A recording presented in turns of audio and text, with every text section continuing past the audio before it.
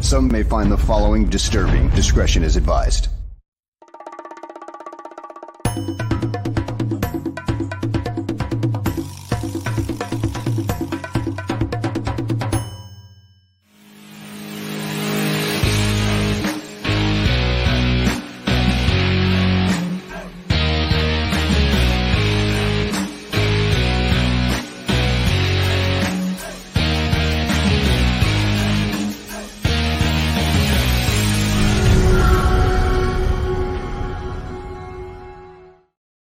Welcome, everyone, to a fresh episode of GTF. Gabriel Talks Football. Apologize for the delay. I had some technical issues, but we are ready to go on a very special day here at the Barroom Network. Greg has a very special guest, and I will ask Greg to come in and introduce his guest. Well, we've got my longtime friend, 39 years now, Jerry Angelo. We started working together in 1984 with the Giants, and then got together again in 2001 here with the Bears and spent a lot of good years here. And we always talk on the phone during the year. So, Jerry, come on in and say hello. Good, Greg. Good being with you today. I'm glad you got a show going on. Aldo, nice meeting you, buddy. Nice meeting you, Jerry.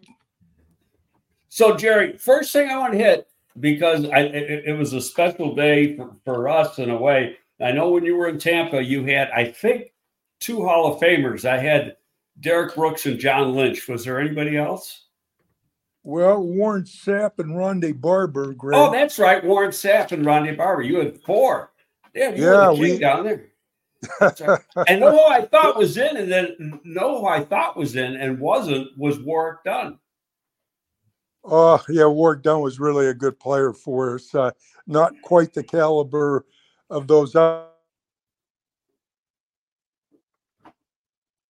we lose him? We lost Jerry momentarily. Let's see if we can get him back here. Jerry, he may have walked into a bad cell area because he was walking and talking. I think he's back. There he is. There you are. Okay. Good.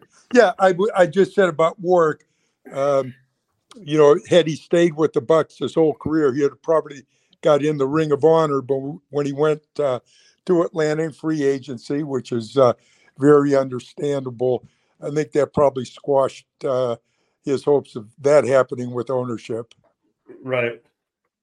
But now then, over the weekend, we had Devin Hester, who was the first pick from our group of draft choices, and I think we'll probably get a few more in Peanut Tillman and Lance Briggs. And then Peppers, who you had a big part in signing. I just watched a little tape, but that was you in the pro department. But I think that is, a good pat on the back for us, I guess, if you want to say that, because it showed we did good work. We had 12 Pro Bowlers that we drafted, make it to the Pro Bowl. And now we've got 1 in the Hall of Fame and hopefully some more. Oh, it's great, Greg. Anytime you see a player aspire, to the elite level, obviously the Hall of Fame is the holy grail in the football world. It's very, very satisfying. And there couldn't have been anybody any more worthy than Devin, obviously being a special team player. That created some gray for a lot of people, but what it really shows is the value of special teams, and hopefully this opens up the door for more players, particularly in the past, that were great teamers, particularly kickers. I'm just surprised there's just so few kickers, in the Hall of Fame as well. Well, there's a lot of people in Buffalo who think Steve Tasker should be in because he went to about 8 or 9 Pro Bowlers as a special teamer. He wasn't a return guy. He was just a cover guy, but really good at it. Oh, Greg, you hit it. He was great. I forgot about him, but you're 100% right. They need to be recognized. We just saw in that game, on Sunday, special teams again was a big part of that game. Absolutely.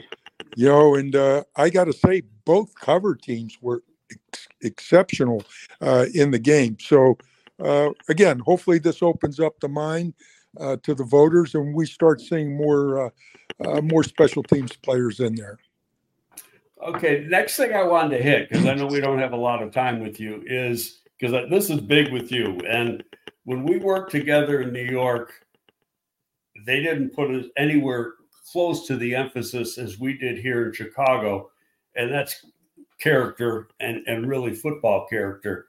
And, you know, in New York, Tom Boyster was our boss. He ran the scouting department, and they relied a lot on this test called the CPI. And they had this psychologist, Joel Goldberg, who had years and years of data. And actually, I mean, we got really good results out of it, but still, we didn't go in depth as much as when Jerry and I got to Chicago. And that was really from the work Jerry had done in Tampa Bay and really perfecting that. And could you talk about that a little bit, Jerry, as far as, you know, why it's so important for the football character, and we always separate football character and personal character, why it's so important for the football character to be correct in order for a player to succeed?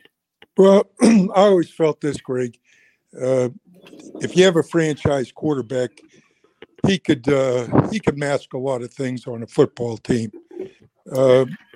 Unfortunately, I was never with, a franchise quarterback. Been with a lot of good ones, but not special ones. So you really had to build a strong team, both sides of the ball, and again on special teams. And the other thing that I learned that you had to have not a good locker room, you had to have a great locker room. I've never been on a good football team, a great football team, if they didn't have a great locker room.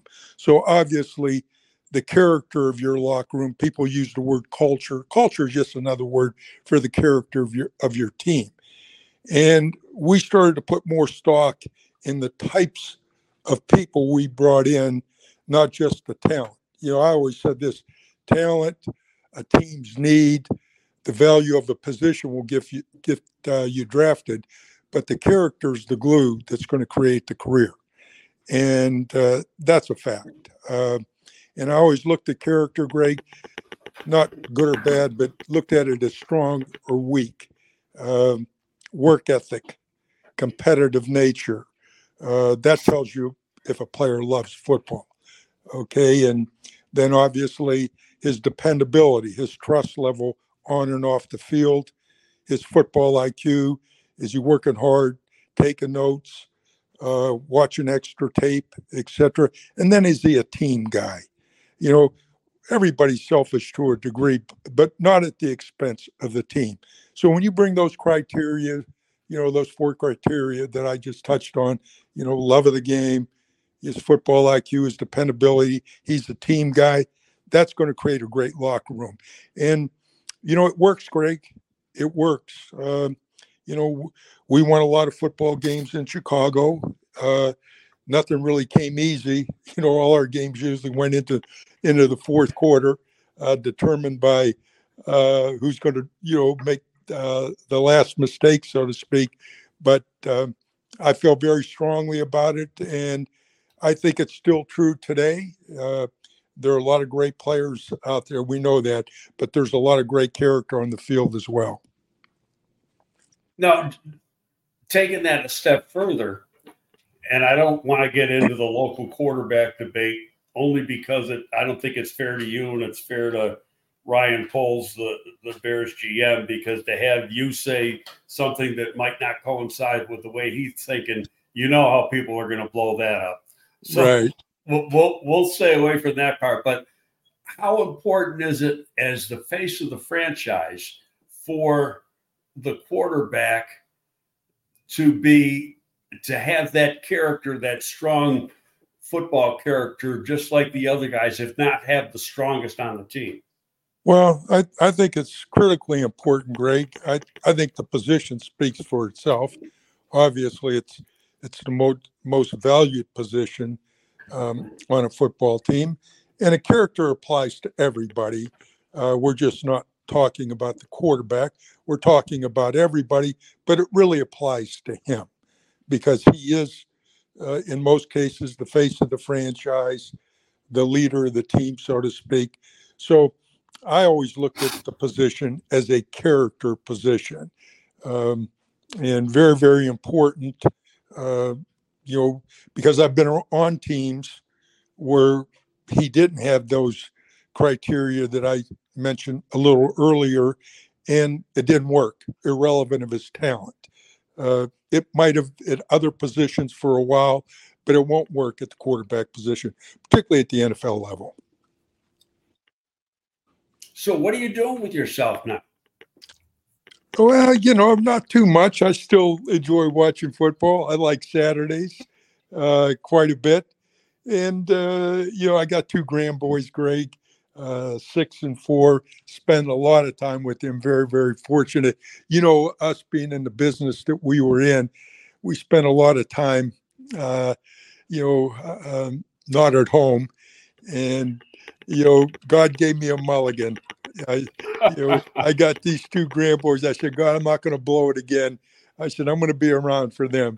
So it's been a lot of fun and, staying busy. Still like to, do a little exercising like you and I did when we were in Chicago. And, but there's plenty to do. It's funny because, having worked with Jerry as long as I have, the epitome of the grinder is Jerry Angelo. And if you want to work with him, you better be trying to work harder and grind harder because Jerry's the proverbial first guy in, last guy out. And so what I used to try to do is, I figured out what time he was going to get there. I had to get there about a minute before. And, and then as soon as you went out the door, Doc, I was like 2 minutes behind you, too. Yeah, no. Hey, Greg, well, when you're not real smart, you got to work harder. I knew my limitations. I knew what I had to do to, stay in the chase, so to speak. But we all worked hard. Listen, we had a great team in Chicago, team of people. I'm talking about our front office, our coaches, and we melded well together. And obviously, the work ethic was a big part of what success we had. Well, I think, when you talk about some of the guys we had in our scouting department, the work that they've done since we've been gone, Teddy Monago's the assistant director in Los Angeles for the Rams, and people look at him as one of the best evaluators in the game now. Chris Ballard's done a great job as the GM of the Colts. Marty Barrett's with the Rams with Teddy and as their national scout. Mark Sadowski is an executive with the Steelers. I mean, we had some really good. Greg, we had a great team, of scouts, and it takes a great team to do, the work that needs to be done. No, we are very, very fortunate. And, we work well together. We enjoyed each other as well, which really made it fun because, as you said earlier, the long hours, the hard work, everybody puts in, everybody is doing that. But we enjoyed the work. We enjoyed the camaraderie of working together. And again, just like we talk about the chemistry in that locker room, the chemistry in the building, in the front office with the coaches is equally important. Yeah, it's got to be. And one thing I want, the viewers should know is that, we're going through like this time of the month in February, right? Shortly before you go down to Indy for the combine, we get together, we put together the preliminary board. We're going through players position by position. And we're talking, and there's disagreement in the room. Jerry might see a guy one way, I might see a guy another way. Ballard might see the guy a third way. And then, you talk it out and you try to come up with the right grade on the person because it's not about who's right. It's about being right and having the right guy or the right grade on the player for your team going into April for the draft. Am I right in saying that, Jerry? Absolutely, Greg, and you hit it. It's not about who's right; it's about being right. And Greg, you got to park your ego. That's the bottom line. Obviously, I had a lot of say in personnel, but I listened hard. I listened hard to everybody's opinion because I know the work they put in, and I had an opinion too based on the work that I put in. But it was collaborative, and we wanted to make the best decision. Even though I might have been able to get my way, I didn't always get my way because I deferred to people like yourself and the scouts that you were just talking or alluding to, because they put that kind of work in, the methodology they use. You've got to be a good listener. And then you've got to be able to weigh, the criteria, based on evaluation, because it's projection, and that's what you're doing. Nobody's going to be perfect. Nobody's going to be right all the time. But what you want to do is just use good common sense throughout the process. There's one guy, because that reminded me of a story where there was some disagreement and you gave in to the masses, so to speak, and that was Matt Forte. Yes. Right. Ballard was the area scout, myself, and then Tim Spencer were a little bit higher on him than you, but you were like, okay, if you guys really want him, that's who we'll take. And he's not going to be a Hall of Famer. He turned out to be a hell of a football player for us. No, had a great career. He had a great career, and I was wrong on Matt. Not that I didn't like Matt. You can't be in scouting and not like Matt Forte. It's just the degree that others liked him. Right. And, I go back and look at that, and you feel good because you know why? It's about, team. It's a team effort. It's not one person. The higher up the ladder you get, sometimes you get too much credit. And that just goes with the territory. But all great organizations know what they have to do and know they have to do it together. And again, you got to be a good listener. And, Greg, sometimes you are wrong. The whole key to it, and what you try not to do, though, is miss big. You can't miss big. That's what you want to focus on. And, for the most part, we did some good things. You know what I thought was the most fun, one of the most fun things we did every spring is you, myself, Lovey, the coordinator, the position coach would lock ourselves in a room and we go over those profile tapes, position at a time. And to me, it was so easy then when you're watching back to back to back to rank the players in that group. This guy's the best. This guy's the second best. This guy's the third best. And so then when you get into your final meetings a few weeks later and put the final board together, it's a lot easier to do because we did that one exercise. And trust me, people, we did this like every day. Yeah. And Greg, I think we learned this. I know I did when we were with the Giants. Parcells made a statement in a room, and I was in the room hearing it like others were hearing it. And he said, the best thing about the people we draft, we all like him when he comes into the building. And, I didn't really think about it then, but as I, grew in the business, it really resonated. It's so important when you draft a player that everybody sees him in a positive light when he comes into the building. All players are flawed. There's no such thing as the perfect player. But when you draft him, everybody's got to have a good feel good when he comes in. I've been in situations where that didn't happen, be it a coach in particular, and it hurt the player's development. Maybe what he could have been, he wasn't, because that coach really didn't have a strong feel good. So those things that you just talked about, Greg, that we did, we knew this, that our coaches had to feel as good about them as we did. And if they didn't, Greg, we took them off the board. Right. It was Absolutely simple as that. Again, it's not about who's right. It's about being right and having that feel good on every player you bring in the building, knowing that you're not going to hit on all of them, but you want to hit on most of them. Well, Jerry, we've kept you a half hour. Yeah, Greg, can I jump in here?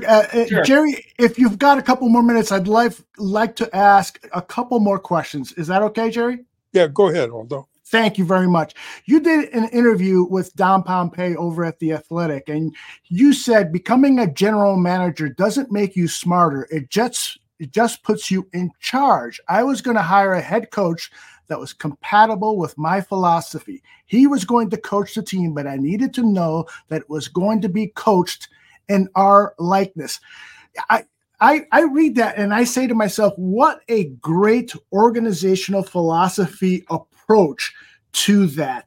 And do you think that most NFL teams are doing that nowadays? Or do you, when you take a look throughout the league, do you say, well, that might have been part of their problem, is that they didn't have a unifying philosophy from the top all the way down to the equipment manager? You're pretty sharp, Aldo. That's great insight. And I that applied 100% true when I was in the business. And I think a lot of why you see the attrition that you see, 75%, approximately 75% of all the head coaches will be terminated in 3 years or less. And one of the major reasons is just what you alluded to, Aldo, that you most teams hire the resume, coach the quarterback, develop the quarterback. I get it. But if he can't lead, he's not going to make it.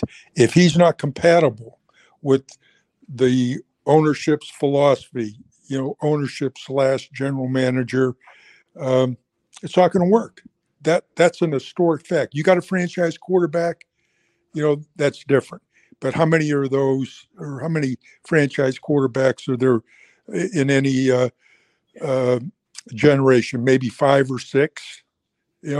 So what are the other 20-some teams, going to do? If you're not on the same page, if you're not philosophically on the same page, to me, it's not going to work.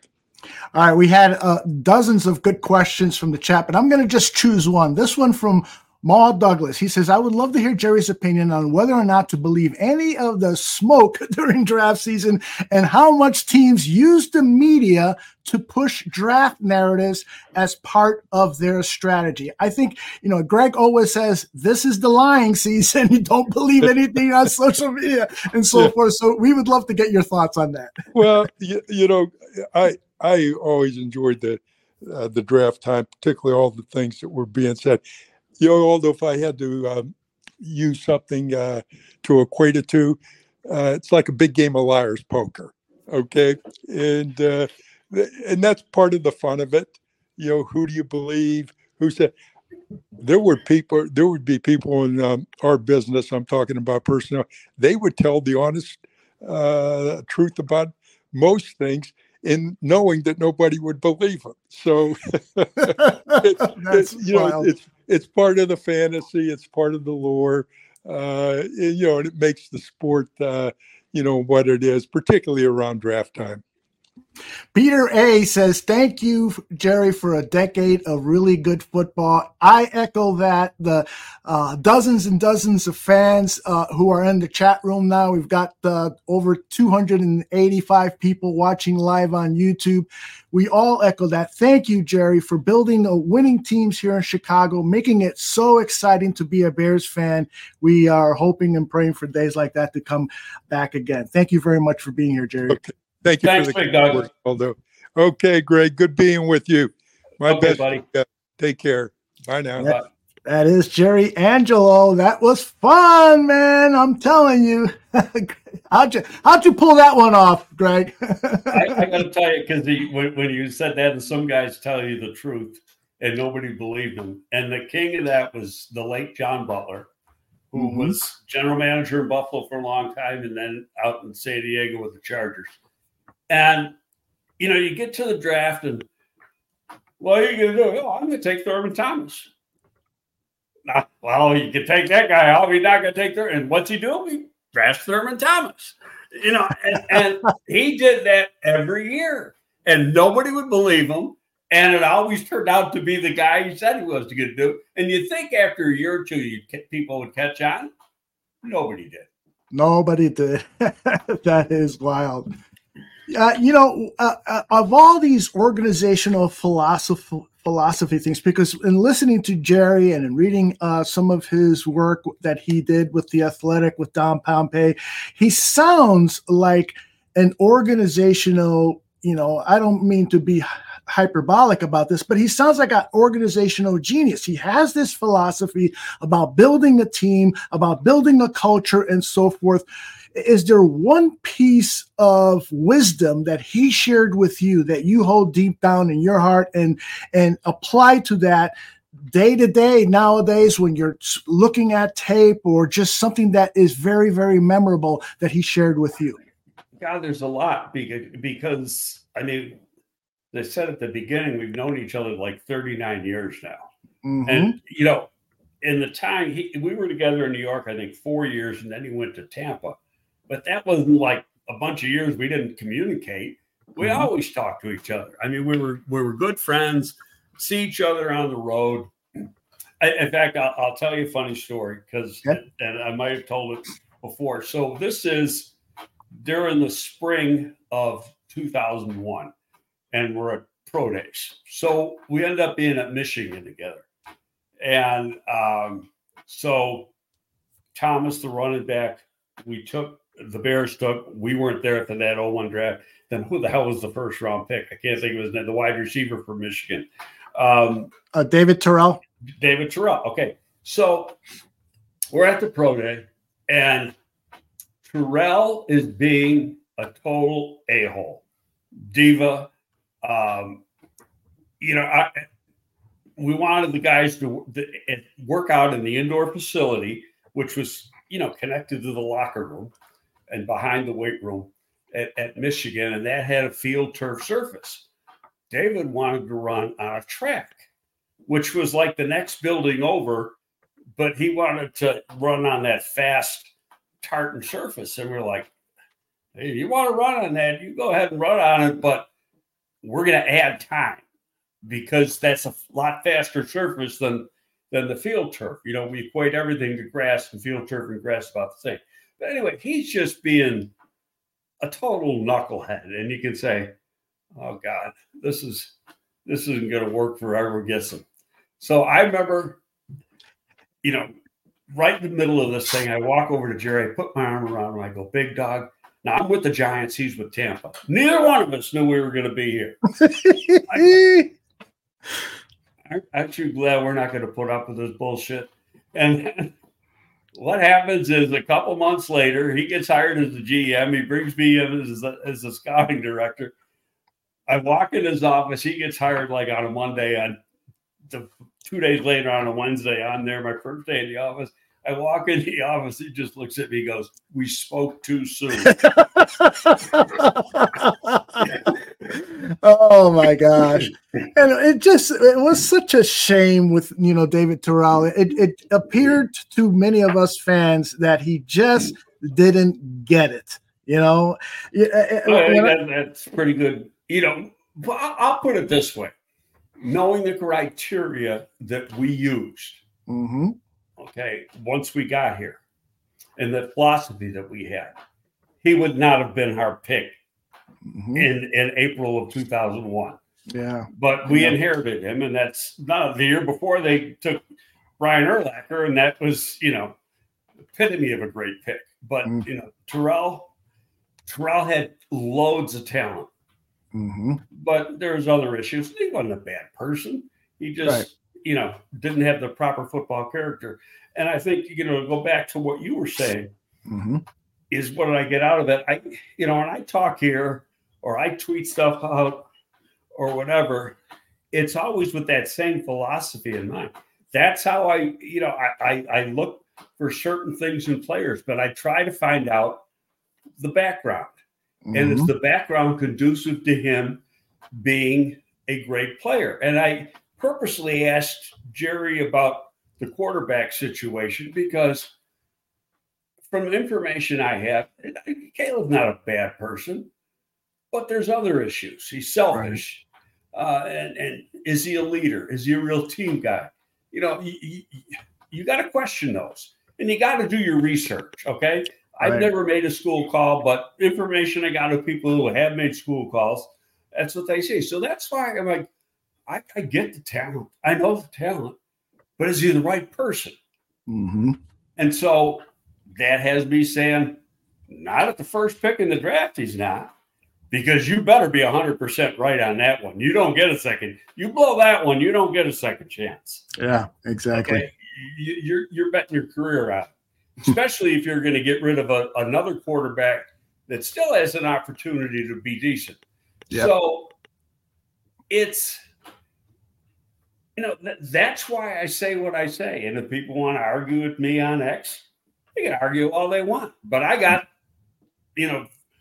40 years of experience now behind me that tell me I'm right. And, I don't know what the Bears are going to do. I know what I'd do.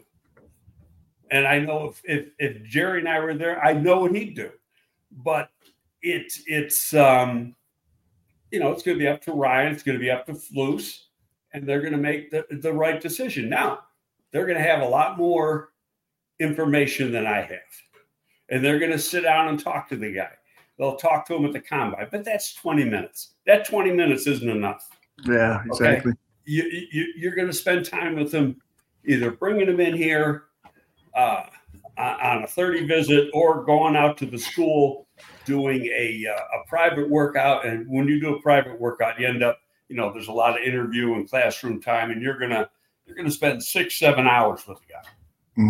Maybe go out to dinner the night before or that same day or whatever. You're going to spend a lot of time with the guy, and you're going to come out of that feeling really good, or saying, "Hey, I just don't know," And if you got that, I don't know, you can't take them.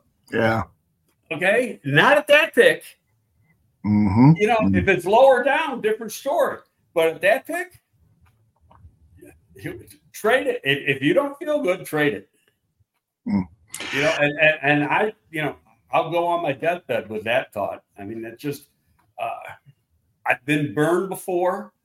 I know what it's like to take a first round pick and have him not work out because he doesn't have strong, excuse me, strong football character. And that was Michael Haynes. Great kid. No football character. Played great at Penn State. Looked like he was going to be an excellent prospect. That's on us. But, we held our scouts accountable, and that scout was held accountable. Yeah, and I think it's important that you're underlining, that you said he's a great kid. It was just the football character, which is separate than just being a guy, Right. Exactly. You have to separate football character and football character. Lawrence Taylor did not have good personal character. It's the other way around. Okay? He's proven that over and over and over again. Okay. But his football character? Off the freaking charts. Great example. Okay, that game meant so much to him. He had to have the game, and he knew he had to have the game. Yeah, indeed. And it just, he was a leader in that fashion. He wasn't, his off-season work ethic probably wasn't the greatest because he wasn't a weightlifter. He was natural. Yeah. He was just naturally strong. I remember one time there was a weight room at the end of the practice field at training camp. And as soon as practice got over, a bunch of players would go in there and just lifts for 15, 20 minutes on their own just to get a little exercise before we, go to lunch. And at that time, we used to have 2-a-days all the time. So like training camps are country clubs now compared to back then when I was working for ourselves. I mean, we had 2-a-days every freaking day for 6 days a week. Mm-hmm. But anyway, go in there, and Sims is lifting pretty hard. And Taylor and Sims were close. And for a quarterback, Sims probably lifted not 1,000 times better than most quarterbacks in the game. Sims was a really well-built, strong guy and loved working in the weight room. So LT looks at him and he just goes, "You really get something out of that?" And Phil just started laughing, and he just goes, "Buddy, you ought to try it. You might add 5 years to your career." But it was just funny that I was lucky to be there when that little exchange was going on. But there's a lot of truth to it. Lawrence Taylor had a great career. He's in the Hall of Fame. And still, he changed that edge position to what it is. Yes, he did. And even though he was a outside linebacker in a 3-4, he was a pass rusher. Mm-hmm. But as good a career as he had, he might have played 3 years longer, 4 years longer, had he been, a strong off-season worker as far as the weight room and stuff. Now, granted, when he started in his career, weight rooms were just coming into existence. Not every team even had a weight room. They didn't have an off-season program like they have now. You had to do it on your own.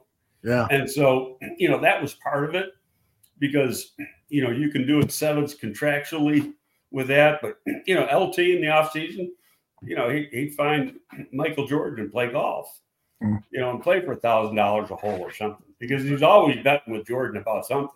Yeah. So Laz asks, nowadays, do you pass on a Lawrence Taylor at number 1, knowing if you were to have that intel that he is not a great citizen? Do you pass on? Because his football character was up here. Mm-hmm. And strong football character guy with strong football character can overcome the poor citizenship. Mm-hmm. Okay, you get poor citizenship and poor football character, you got a bust. Yeah. You get a good citizen and poor football character, you got a bust. Yeah. But the game was important to LT. I mean, LT dominated from. I wasn't. He was when I first went to the Giants. He was starting his 3rd year, so I saw from afar. But then I. Heard the stories when I got there. And I mean, he just dominated from day one in camp. And there was a one story, I guess it's like the second day of training camp, and they were doing a linebackers pass rushing against running back drill live. Mm-hmm. And I can't remember the running back's name. He was from Miami of Ohio. And he lines up to pass block LT, and LT's a rookie. And so he breaks down to, block LT, and LT just jumps over. Wow. And makes this guy look like a total fool. And the guy's pissed. He looks at him and he goes, "Don't ever do that to me again, rookie." And LT just looked at him and said, "Fuck you, block me." I love it. That's football character right there. You make the other players around you better. Absolutely. I want to get to a couple of these questions. Somebody asked, and I forgot to save it, but somebody asked Jerry Angelo what Greg did that made him an asshole, or, with smiley faces and stuff. So they were trying to get Jerry Angelo to share a story about you back then that perhaps, so I'm asking you, do you remember any time, with you and Jerry perhaps having a disagreement, an argument, or something like that? The question was asked in it's funny. We'd argue a lot. Mm-hmm. But I think I told this once before. Always in his office by ourselves. Right. Okay, I was never going to. Now, if we were talking about a player and I saw him differently like Matt Forte. He was right. He liked Matt. He didn't like him as much as me. He didn't like him as much as Ballard. Didn't like him as much as Tim Spencer. He had a couple other backs he liked better, which is fine. That's scouting. You're going to have different opinions. But if there's something that, we're on opposite ends of the spectrum, say, and talking about it, and when we're in the meeting, I'm not going to say a word, okay? Because he's the general manager. And so, he is the boss of that room. Mm-hmm. And so right after that meeting gets over, now, my office was right next to that meeting room. His office was directly across the hall. So then I go into his office and then we'd argue or discuss. Right, sure. And we have a ton of these. And we've always talked through it. But, part of it is, I got a pretty strong personality. Mm-hmm. I'm bullheaded as hell. And he is too. But it never got in the way of our friendship. Mm-hmm. I mean, we could swear and cuss at each other and everything else, but you still loved each other at the end. You always worked it out because in the end, if you disagree on a player or whatever, at the end, he's our player. So we love him. Yeah. If you take him. All right. I want to talk Super Bowl, but I also want to get some Bears things out of the way. Adam Schefter is reporting that the Bears have talked about potentially drafting Caleb Williams and keeping Justin Fields. He said this is not what they're going to do, but they have talked about it. Your thoughts? I was talking to a guy and brought that up, and how did he phrase it? It was kind of like, you better have about 4 Yodas in that quarterback room to try to get that thing to work. I couldn't see it working. Yeah. At all. What's funny is that between some of the local beat writers, Schefter and Rappaport, they're all saying something a little bit different. Mm-hmm. And the first thing that comes to my mind, and like Rappaport and Schefter are almost on opposite ends of the spectrum. Mm-hmm. So, the first thing I thought of was, Poles is having a great time with this. He's, because these guys get their information from basically somebody in the building, okay? Right. So my thinking is he's saying one thing to one, a little bit different to the other. And part of it is when he makes up his mind. Mm-hmm. And I think excuse me, they got to go through a lot more. Today is February. What's today? The 12th or the 13th? Today's the 13th. They're not going to make the decision hadn't been made today. Okay. The decision's not going to be made after they interview Caleb at the combine. Okay. Could it be made before free agency? Only if he traded the pick like last year. But I don't see that because if he only trades down a couple spots, you're not going to get a player. It's strictly going to be draft picks or something. You have to make a big move like he did last year where you can get a player thrown in. Mm-hmm. So it's going to be a while before they make a decision. It's not just going to be him. It's going to be like Jerry and I were talking about. It's got to be a collective decision. Everybody's got to be on board. And if everybody's not on board, it won't work. But I think part of this stuff that is getting put out is to, in case they do make a trade, mm-hmm. or even it's to help push up the price. Mm-hmm. It's like the thing, Rappaport goes, well, it's got to be a be-all, end-all deal, the greatest deal of all time. That's just letting everybody know, don't come at me cheap. Right. You know, if you want them, you got to pay. That's who knows what the hell the deal will be.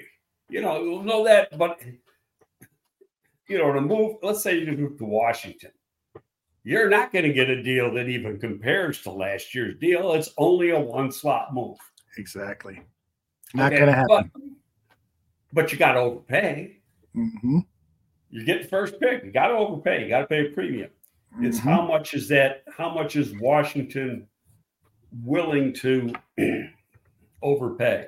And what's interesting about Washington, if they even make an attempt to move up, is that you look at the background of the ownership, and he owns the 76ers, which trade future number ones all the time. Basketball, that's what basketball teams do. And so does that philosophy carry over? And he brought a basketball guy in as president. Mm-hmm. Mm-hmm. So does that philosophy carry over in discussions to make a trade? Yeah. And giving up, they're sold on this player. And they got one of his coaches from USC. So, are they so sold that they're going to give up a lot of the future to get that player because they're that sold? I mean, to me, it's an interesting scenario. Who the hell knows if there's any truth to it, but it's interesting. J2K has an interesting question here. Greg, when you had Cutler, Angelo made a statement that the quarterback makes the wide receiver. Can you expand on that, and do you agree? Well, yeah, a great quarterback with the arm talent that a guy like Jay had can make the wide receiver because he can make the throws. Mm-hmm. Okay, so if you got a quarterback that can't hit water from a boat, obviously, I don't know if I agree with that 100% because a great wide receiver has a way of getting himself open. Right. It could work the other way around. It's like when we have I start talking a lot, it has an effect. We have Daniel Jeremiah on and Dane Brugler. By the way, if we didn't say it, they're going to be on. Dane, maybe next week. I sent him a text. Haven't heard back yet, but if not, for sure, they're both coming on after the combine. But we're going to debate players. And one of the debates I want to have is with both is Malik Neighbors versus Marvin Harrison. Everybody's got Harrison up here. That's right. And I love Marvin Harrison. I love Malik Neighbors more. And the reason being is what Neighbors does after the catch. And, he's the type of guy that can take a little 3-yard pass, 4-yard pass, and turn it into a 20, 25-yard gain because of his running skills after the catch. I don't see Harrison having that. He runs great routes, catches the ball great, makes a difficult catch, will catch in traffic. But I think his after the catch skills are average. He doesn't make people miss. Neighbors got return skills in his background. He's got more elusiveness. I think his run instincts are better. So for that reason, and for some of the coaches that I've worked with, that has taught me that is a very, very important characteristic when you're evaluating a wide receiver. Zach says, why don't people like Brian Thomas Jr.? I like that kid too. When you got him, like, I got him fourth. Okay. Fourth is not bad. Fourth is probably, I think he's a first-round pick. Definitely will be available at number 9 if the Bears hold on to that position and the 3 other wide receivers are gone, which is a possibility. I keep hearing more and more that 3 receivers can go in the top 10 or so. So yeah, but it's only happened one time. That's true. You know, when you go, and I talk about this a lot, go through other drafts, Mm-hmm. go back 10 years and look at every draft, and when does the third wide receiver usually come off the board? Well, hell, there's been drafts when the first wide receiver didn't go off the board until the 20th, in the 20s somewhere. But it's I think there's only one that I can think of where 3 have been drafted in the top 9. Now I got to go, redo the exercise to make sure I'm totally correct on that, because there have been years when receivers have gone high. I know the year we took Tommy Harris, so that's 2004. I think 3 went in the top 10. Ooh. It was, and that's one of the reasons why we got the first defensive lineman at 13 or 14, whatever the hell that pick was. Yeah, I think it was 13. Yeah. Interesting. Okay. Greg Maliska asks, please ask Greg Gabriel if you had a choice between Caleb Williams and Drake May, who would you pick? If it came down to those 2 quarterbacks, your general manager says, okay, what do you think? Caleb or Drake, who are you taking? What would you say? I trade. You trade? Yeah, I'm trading out. I because there's other guys I like too. Mm-hmm. And it's Drake May has the mental makeup, the character that you just love. Mm-hmm. Nobody has any issues with him. I don't think he has the physical talent that Caleb has, but he's not a selfish person. He is a real good team guy. He's got that mental makeup that you want. But would I want to take him at 1? I don't think so. I'd rather trade out. Because like the guy you're going to hear going up as far, he already is with a lot of pro teams with the draft media. And I think Jeremiah Brugler's already said he's a top 10 guy. But J.J. McCarthy, local kid from Michigan. Yeah, I am shocked that he is moving up the boards. Well, it's not that he's moved up. He always was there. Mm-hmm. It's everybody is catching up to what the teams had. Mm-hmm. He did not play in what you call an explosive offense. Mm-hmm. And Pep said it real good. You had an offensive line an offensive line coach as the offensive coordinator who called plays like an offensive lineman. So they were a run-heavy team, run-first team. So you didn't have that explosive, wide-open offense that some other schools use, which is fine. It won him a national championship. But he only can do what he's being told to do. Mm-hmm. So you don't see a lot of the talent and the arm talent and throws he can make because of the way that offense is designed. What I've been told, and I don't know the kid from Adam, is that he is so smart and really knows the position so well that when he gets in front of the coaches and they get him on the board, he's going to blow everybody away. Mm-hmm. And then you're going to see the physical talent and you're going to say, holy shit, what do we got here? Yeah. And, so it wouldn't shock me that he's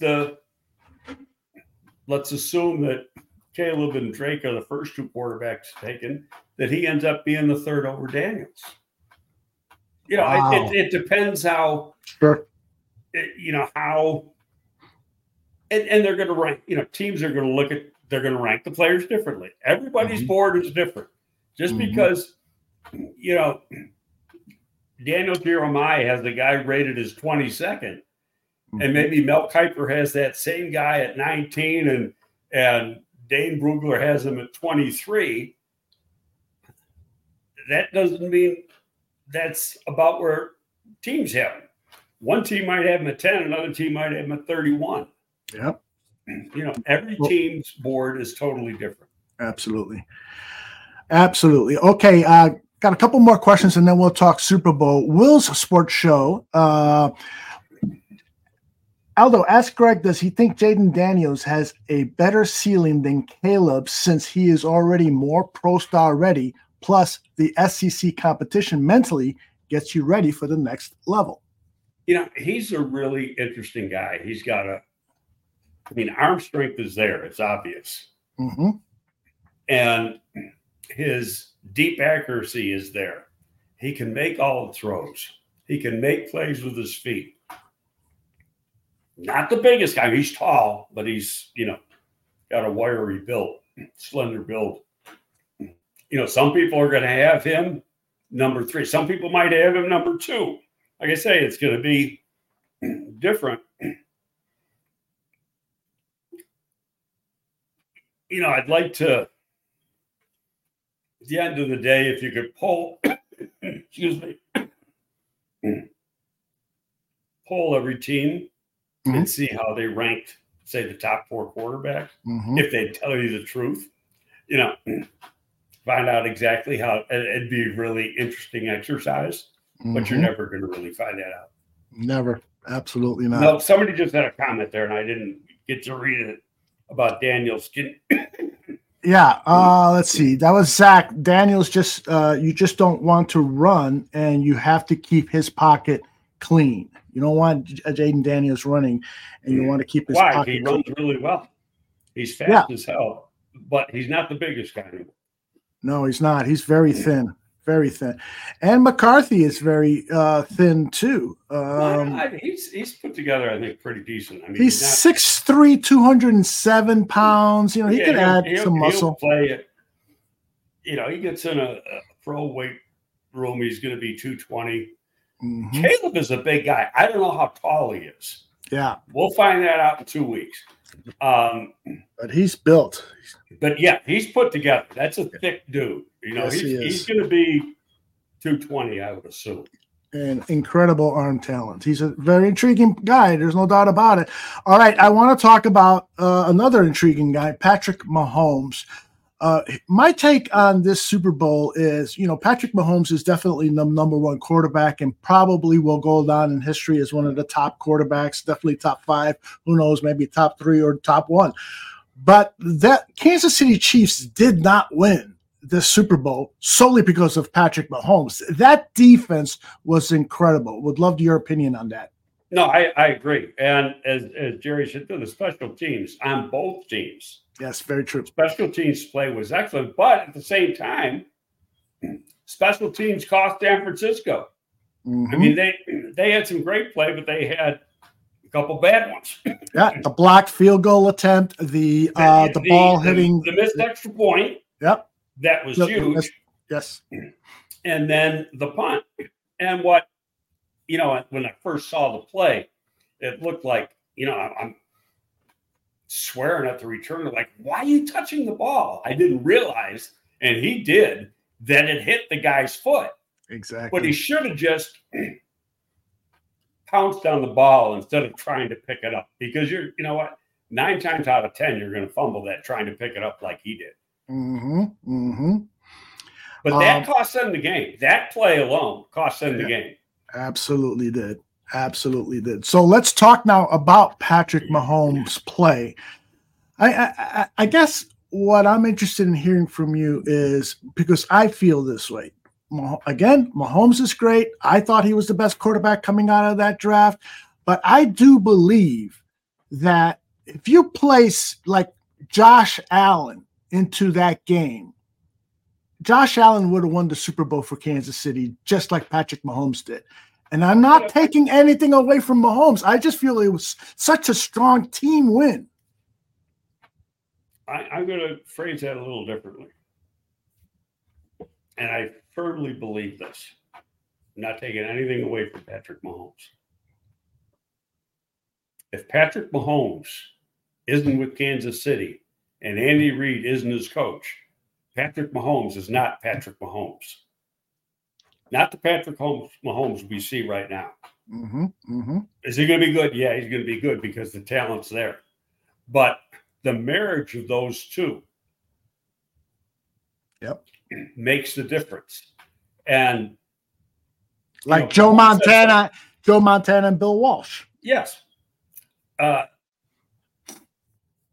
Mahomes said something yesterday or Sunday that holds true, and it kind of jumped out at me. Andy lets me be me. He doesn't make me do what I can't do, but and that's what too many coaches do, is trying to make you be who you aren't, play to your strengths. And part of Patrick's strengths is that he's a street ball player. He's playing football in the backyard with a group of guys, and he improvises. But Andy puts that in his offense. All the scramble plays, the alerts are all based on the fact that Mahomes is Mahomes. But it's the combination of the two that make him so great. Now, so when Andy finally retires, we know he's working at least one more year. Is Mahomes going to be Mahomes? Because the captain of the ship isn't going to be there anymore. Right. Yeah, that's going to be fascinating. And, the heir apparent perhaps is Matt Nagy. Can Matt Nagy? Matt Nagy ain't going to be the heir apparent. You don't think so, huh? No, not at all. And I tell you what's telling is, now it hadn't happened, but there's rumor to it that the other coach may be coming back. Eric Bieniemy? Yes, Bieniemy may be coming back. Wow. Who knows what the role is, but Mahomes even said during the year they missed having Bieniemy because Bieniemy held them accountable in practices more than anybody. And demanded perfection. Sure did. Bieniemy is an old school coach. Yeah. For a younger guy, he's a little different for a younger guy. In that he is that old school mentality, but he coaches hard.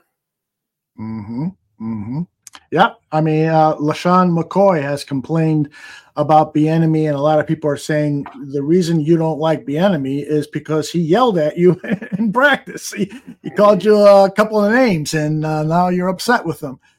So this whole thing regarding the overtime rules, King Book World, how the hell as a coach, you don't know the rules for overtime, even though they said it? Now, Shanahan did know the rules for overtime. It's just that it wasn't properly communicated to his players, or maybe not even communicated at all to the players.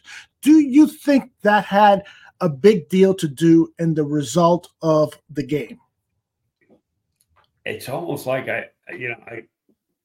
can you accept the answer Shanahan had? And I read it this morning. Yeah, I know what the rules are. Yeah, I wanted the ball first because I figured we're going to score, they're going to score, and then we're going to go down and score and win. Okay, so did he say that to cover his ass? I don't know, because he kicked a field goal and they scored a touchdown, so they win. Now, if they kick a field goal, then his thinking is correct. But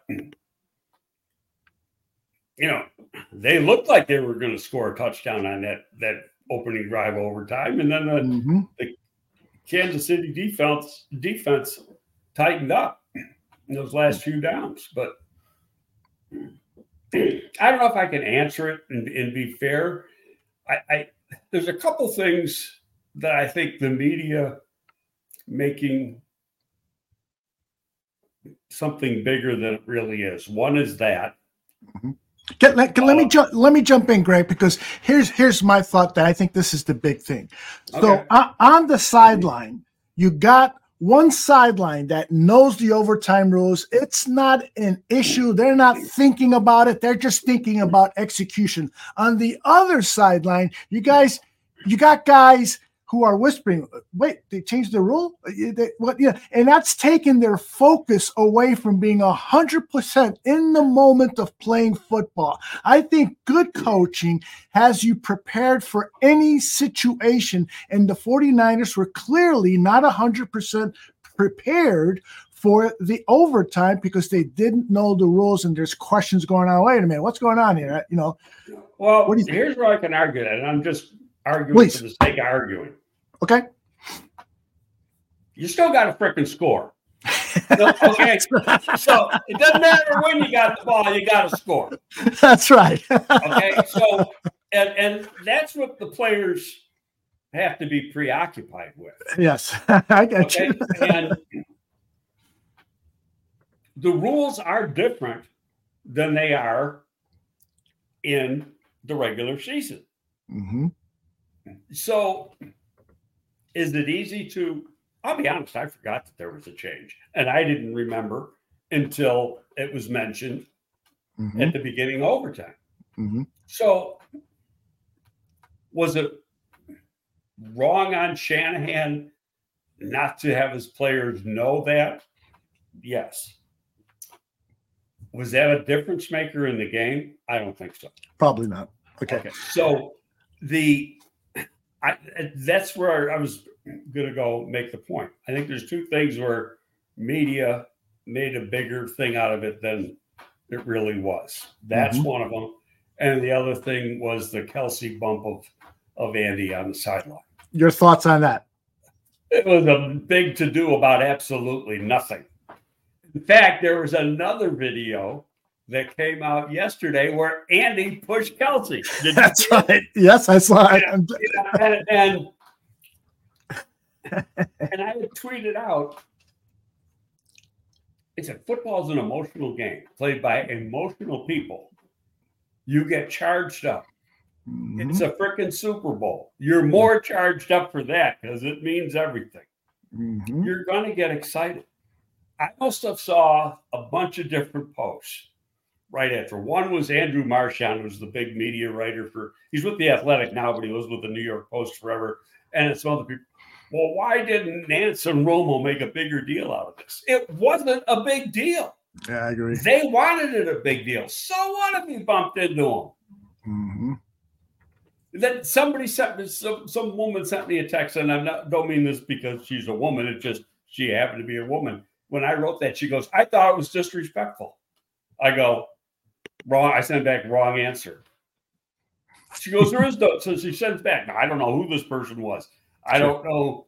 She goes, there is no wrong answer. That's my opinion. I go, well, she goes, so you can accept it or not. I go, I don't. And why are you making a big deal out of it? It shouldn't be. It didn't faze Andy in the slightest. Not in the slightest, yeah. And so if you had seen Andy like turn and have some sort of negative reaction to it, okay, now it's a different thing. He was like, yeah, you bumped into me, he's like concentrating on what the next call is going to be. Right. And Kelsey's like, man, I should have been in that play because, maybe he doesn't fumble because I make the block that should have been made or whatever. So that's exactly what he's saying. Yeah, absolutely. There's no doubt about it. And I'm never going to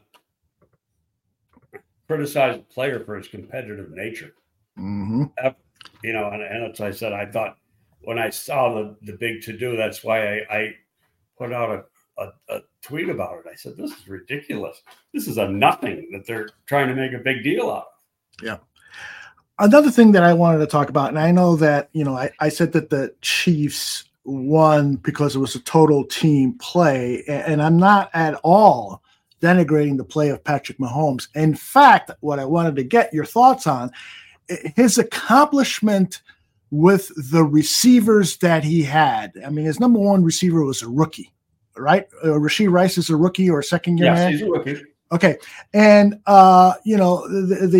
they had to make inactive Tony because of the drops that he had and so forth. He's done. He's done in Kansas City. Yeah, there's no way they're going to let him back in. So, but part of it was because of some of his like he had a blow up when he wasn't active for another game.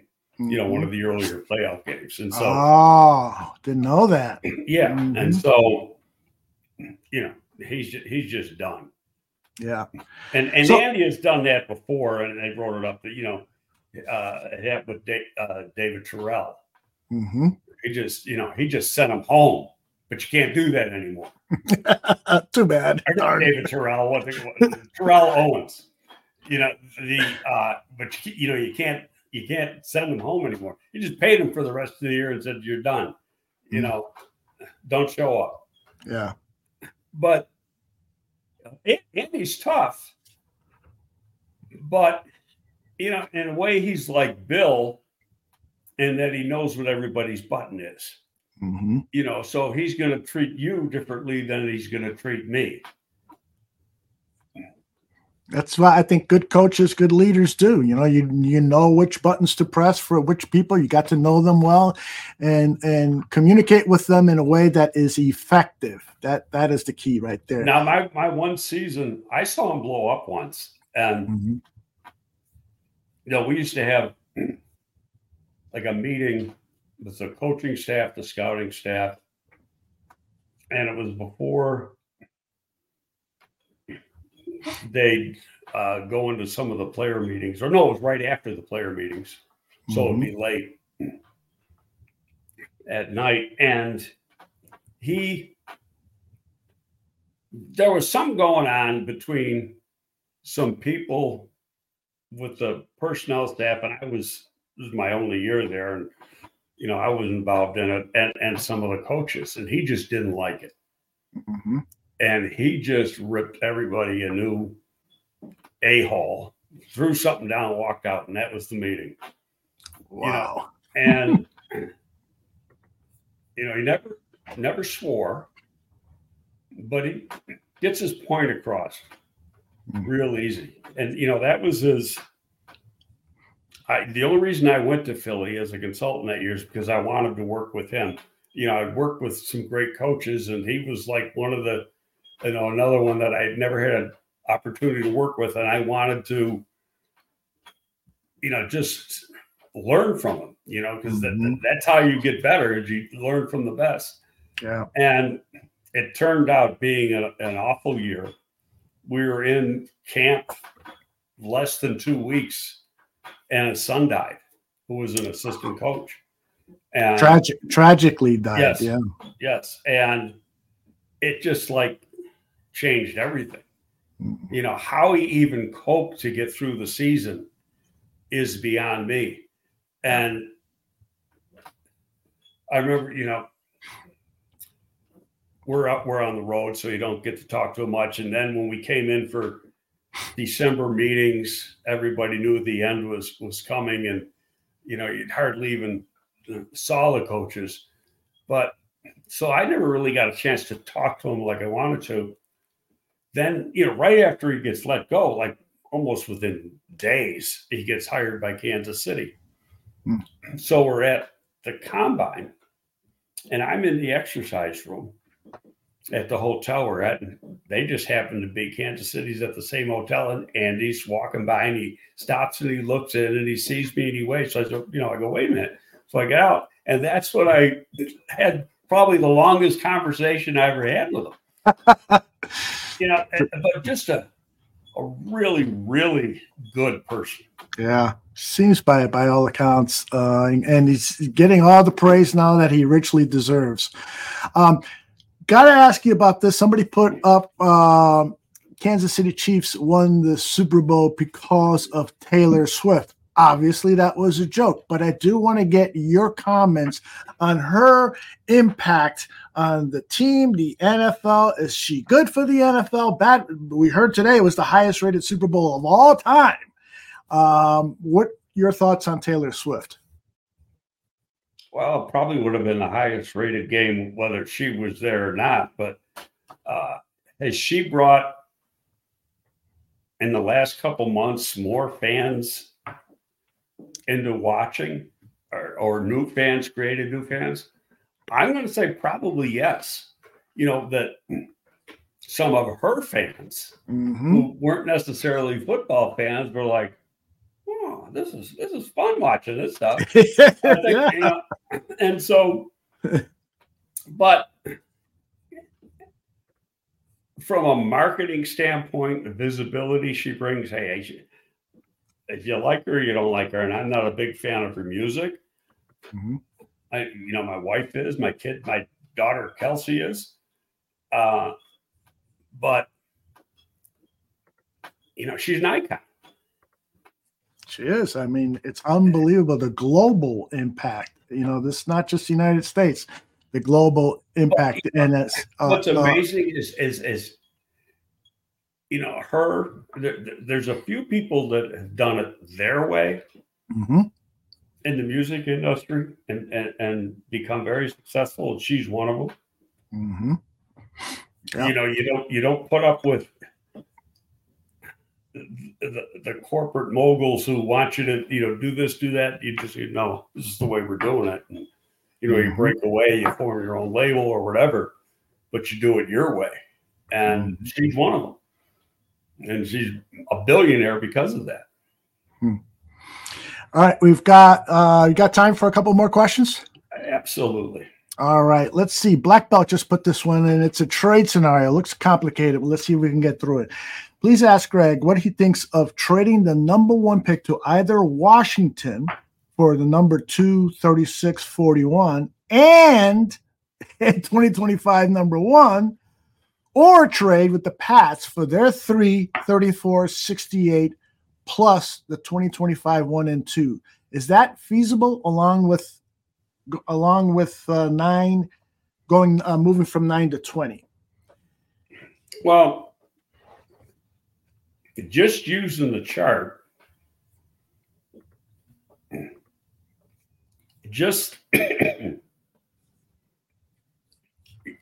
you're already Washington's. He said 36. I thought they were at 34, but I didn't look at the second round, so he might be right.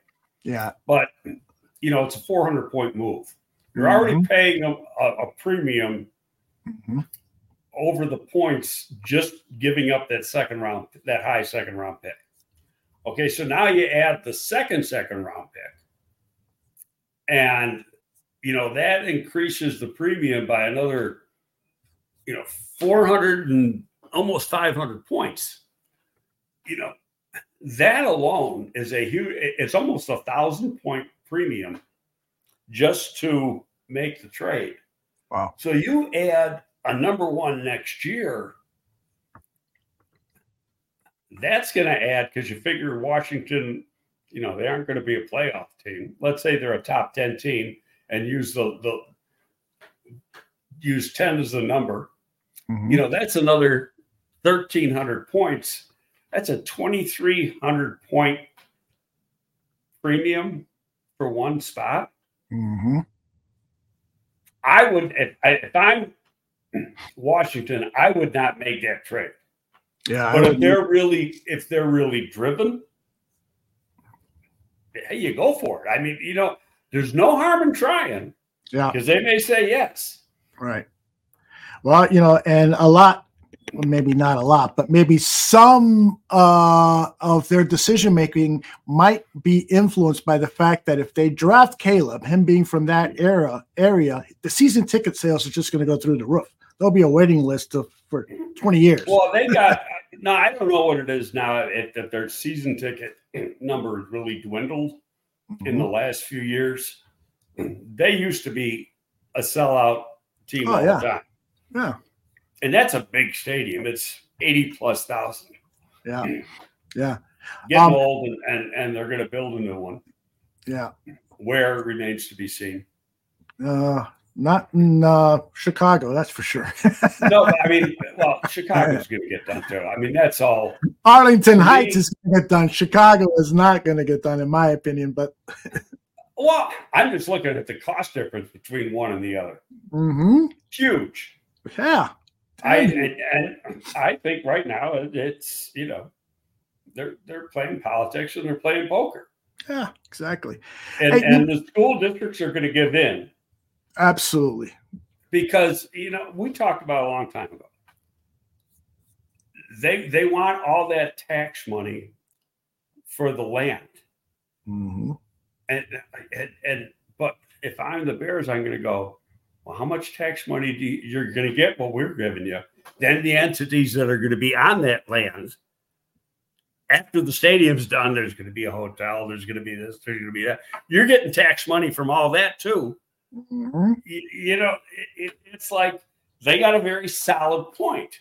Absolutely. You know, the school districts are saying, well, it's like the stadium only. No, it's not the stadium only. Exactly. You got to look at the big picture. Exactly. And they will eventually. Of course, it's all, they got plenty of time because there's a lot of time left on that lease. Yep. But By the way, I want to see a Super Bowl here before I'm dead. Me too. They better hurry with me.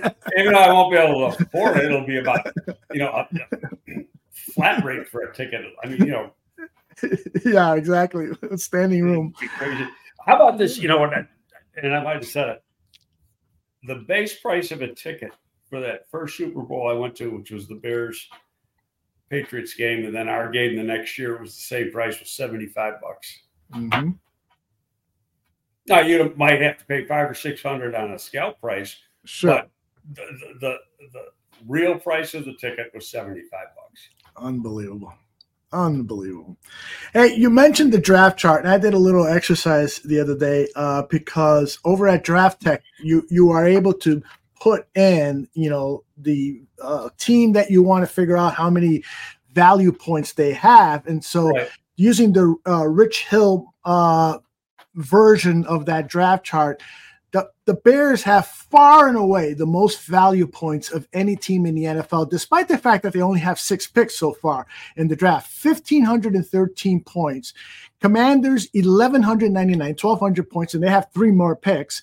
The Cardinals, 1,134, and they have 13 picks, but yet because the Bears have the first overall and the 9th overall, the value points are sky high, maybe higher than any team in recent memory. That's a great thing, isn't it, Greg? Well, it means that you've got capital to work with. One of those picks is getting traded. Yep.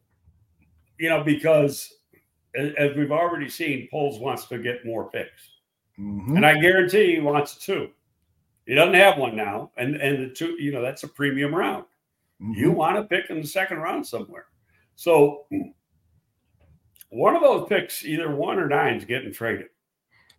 So he can get something, especially in the second round. And if he gets something next year, great.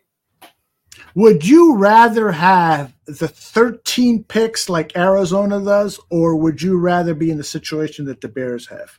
Well, it's where are the picks? You know, I don't know where the picks where Arizona are, but don't forget this year's draft, you had a lot less underclassmen. You only got 54, 55 underclassmen in this draft. You know, as compared, you know, it's almost like a round of players aren't there.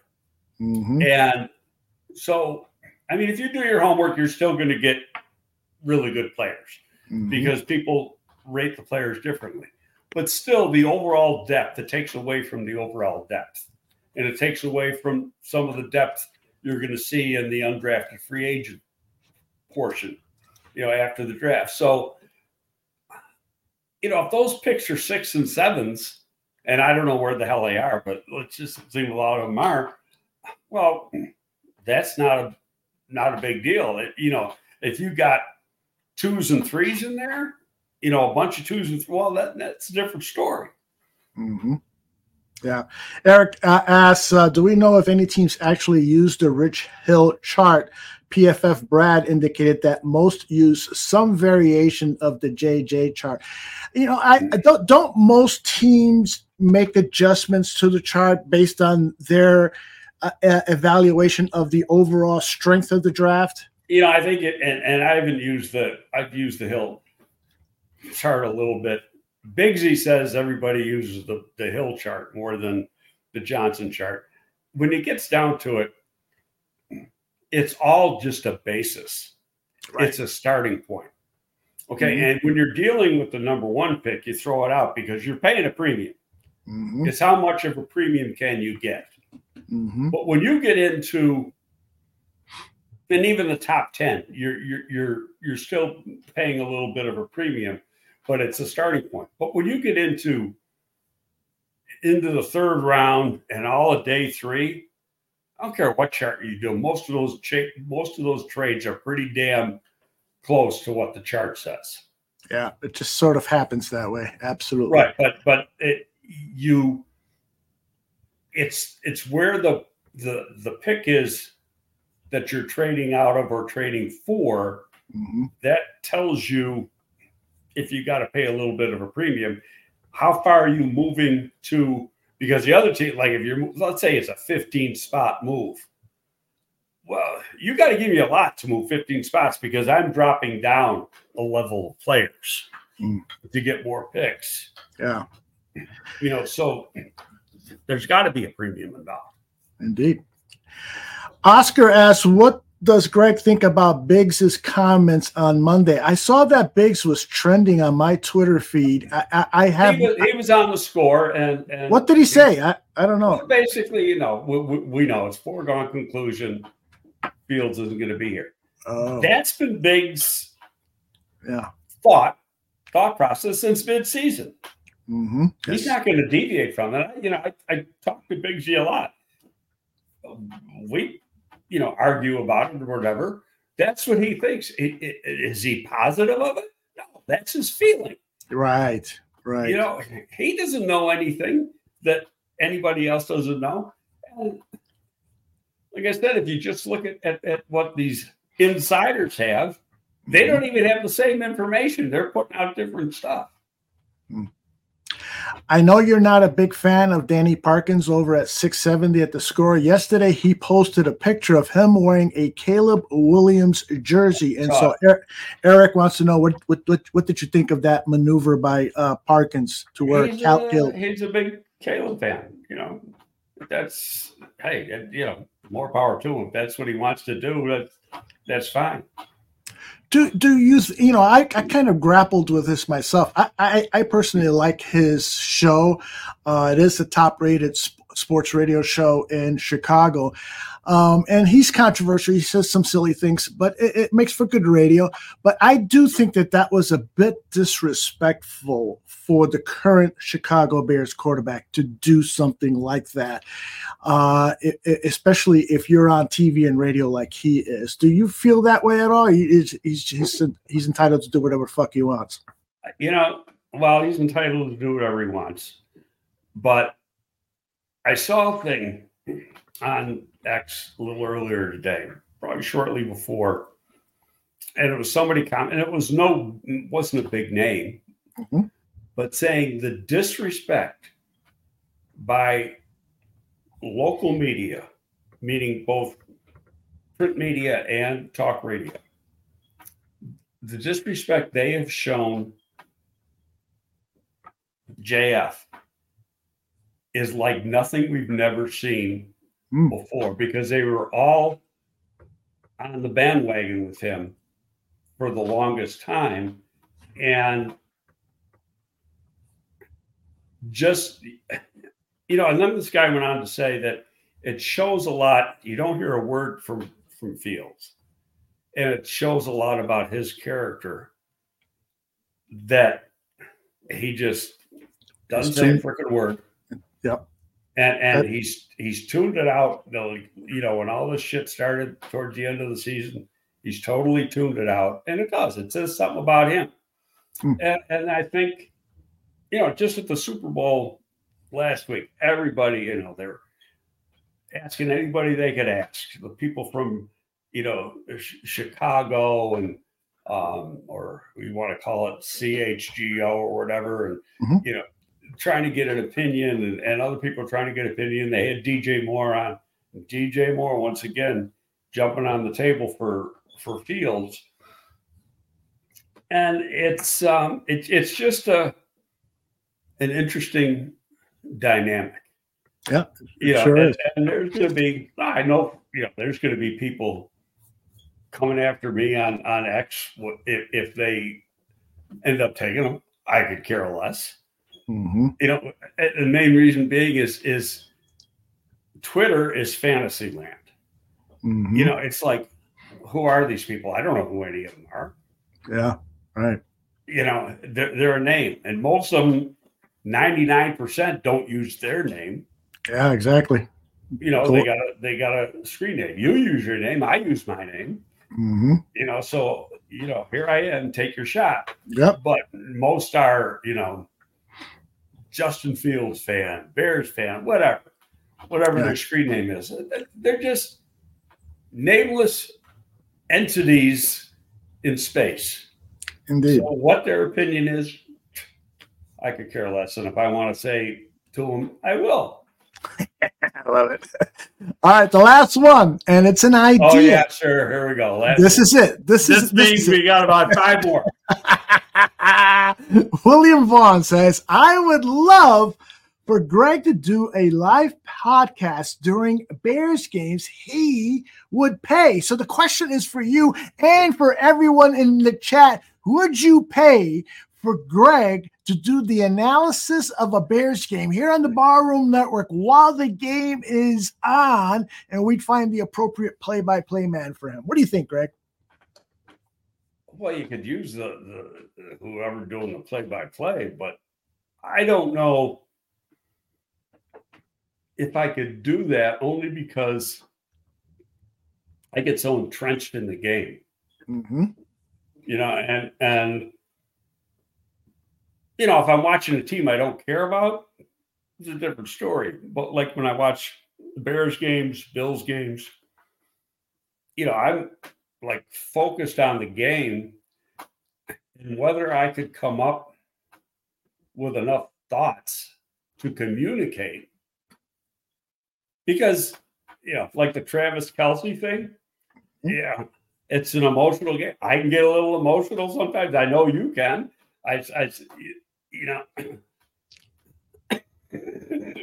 Sorry. What the fuck was that? Yeah, that's great. Swifty has volunteered to do the play-by-play. I don't know. It'd be interesting. Because I don't know if it would come across good. Yeah. I think we could make it work. The key is you can't really do play-by-play. The NFL will shut you down immediately. So you would have to be talking like the Manning cast is. They refer to some of the football and then they talk over it, do interviews and blah, blah, blah. We would have to do the same thing. How am I watching the game and flapping my jaws, looking at the screen here at the same time? We'll do a rehearsal. We'll pick out an already existing game and do a rehearsal. And Fathead says it would be rated X. Indeed, it would. Well, yeah, it would. It would be rated X because, like I said, but I'm honest. I when I'm watching the game, I'm always honest with myself. Yeah. You tweet, you post during games a lot of times. Yeah, if I see what I think is a bad call or a good call or whatever, I say it. I love it.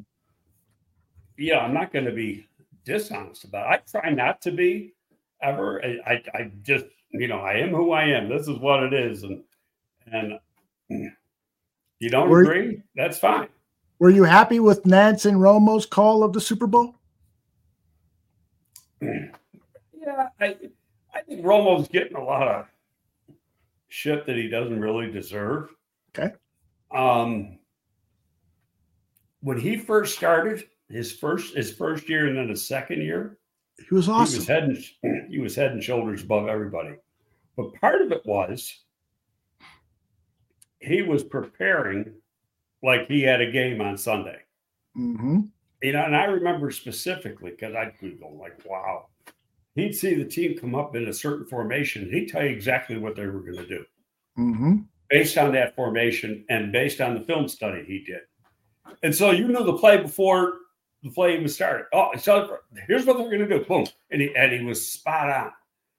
But like anybody else that has success, they forgot how they got there. And then you stop doing that prep like that. And that's one of the reasons Greg Olson is really good, because Greg Olson really prepares. He really does. Yep. I'm with you on that. And I think the same can be said about Chris Collinsworth. I'm not sure he prepares as much as he used to. He's just relying on personality nowadays. Yeah, no, a lot of them do. And the guys that are really good, they, they're spending a few days watching tape. Yep. And they're they're looking for tendencies. And the guy might be offensive oriented, defensive oriented, and that's going to come out right during the course of a broadcast. Yep. I thought Romo was really great early on, and he's not close to that right now. Totally agree. I mean, there's nothing more offensive to me when the national broadcast comes to town and the announcers don't know players, how to pronounce players' names, don't know some of the stories we as fans know about certain players and so forth. It's clear that they have not prepared well. And they have a team of producers giving them stuff, giving them tape, giving them newspaper articles, giving them stuff. One of the worst is who doesn't prepare but thinks he knows everything is Mark Schlereth. Mm-hmm. I think he's awful. And whenever he's doing a Bears game, I just like, oh, God, I wish I could turn on the radio, but the radio's like there's a delay when you turn on the radio. Yeah, 7 seconds, yes. Yeah. Well, and you haven't hesitated to let him know either. Via Twitter and social media, you've let him have it a few times. I'm not a slur. I think he's one of the worst. And there's some good ones. But Greg Olson, I'm proud of Greg because number one, I mean, he was one of our picks and a great guy. Yeah. And we still communicate, and he's just done an outstanding job. Brady is admitted he's taken over that number one job, and he's saying he's working really hard at it. So let's say CB, even though Olson's out of contract. Yeah. Well, one of the other, or not out of contract, he's still in contract, but under contract to Fox. Does one of the other networks try to steal him away to make him the number one guy? I would think so. Fox can block it, but would they? Because he's under contract, I don't know, because he's that good, and he works really well with Burkhardt, and so now he's going to have a totally different play-by-play guy he's going to have to work with. Yeah. Well, we'll talk about that more on our next show or one of our future shows. We got a lot of stuff, a lot of topics to talk about. It almost seems like, particularly with the way the Bears played this past season, that we're going to have much more to talk about during these first 3 months of the offseason than we would have had the last 3 months of the regular season. Great guest today. Many thanks to Jerry Angelo for joining Greg here on Gabriel Talks Football. That was a great interview, Greg. Are you happy with the way it turned out? Yeah, no, because I know if you ask Jerry the right stuff, he'll pontificate a little bit. And because that's what he does. But you got to, I know him as well as anybody, so I know how to get him to, to say what I want him to say, or, and ask the right question, so to speak, so, but I was not, and I tweeted it out. There was no way that I was going to ask him, well, what would you do in the thing? Because that was good. Right away, it's going to be out there, and that's not fair to have a previous and successful Bears GM second guess the current guy. It's just not fair at all. Absolutely, and I would never do that I wouldn't want to put Jerry in that situation, nor would I want to do that to Ryan Poles. Mm-hmm. Yep. D. Stan says, "Oh no, it's over already." Yeah, we got 99 minutes for you to go back and listen to. We are available on demand on all your major platforms. Greg Gabriel, you're the absolute best. I will see you next week, either Monday or Tuesday. Okay, brother? And it'll be Monday because Tuesdays, my every other Tuesday's that screwy day. Oh yeah. Where I don't know what time. But I'm like I said, I put out a note to Dane Brugler, to see if he can come on, and if he can, we'll have Dane on. I'll know that as soon as I hear back from him, and then we'll go. If not, we can start on free agency and the combine. That's important topics. All righty, brother. Yeah. Take care. Goodbye, everybody. See you later. All righty.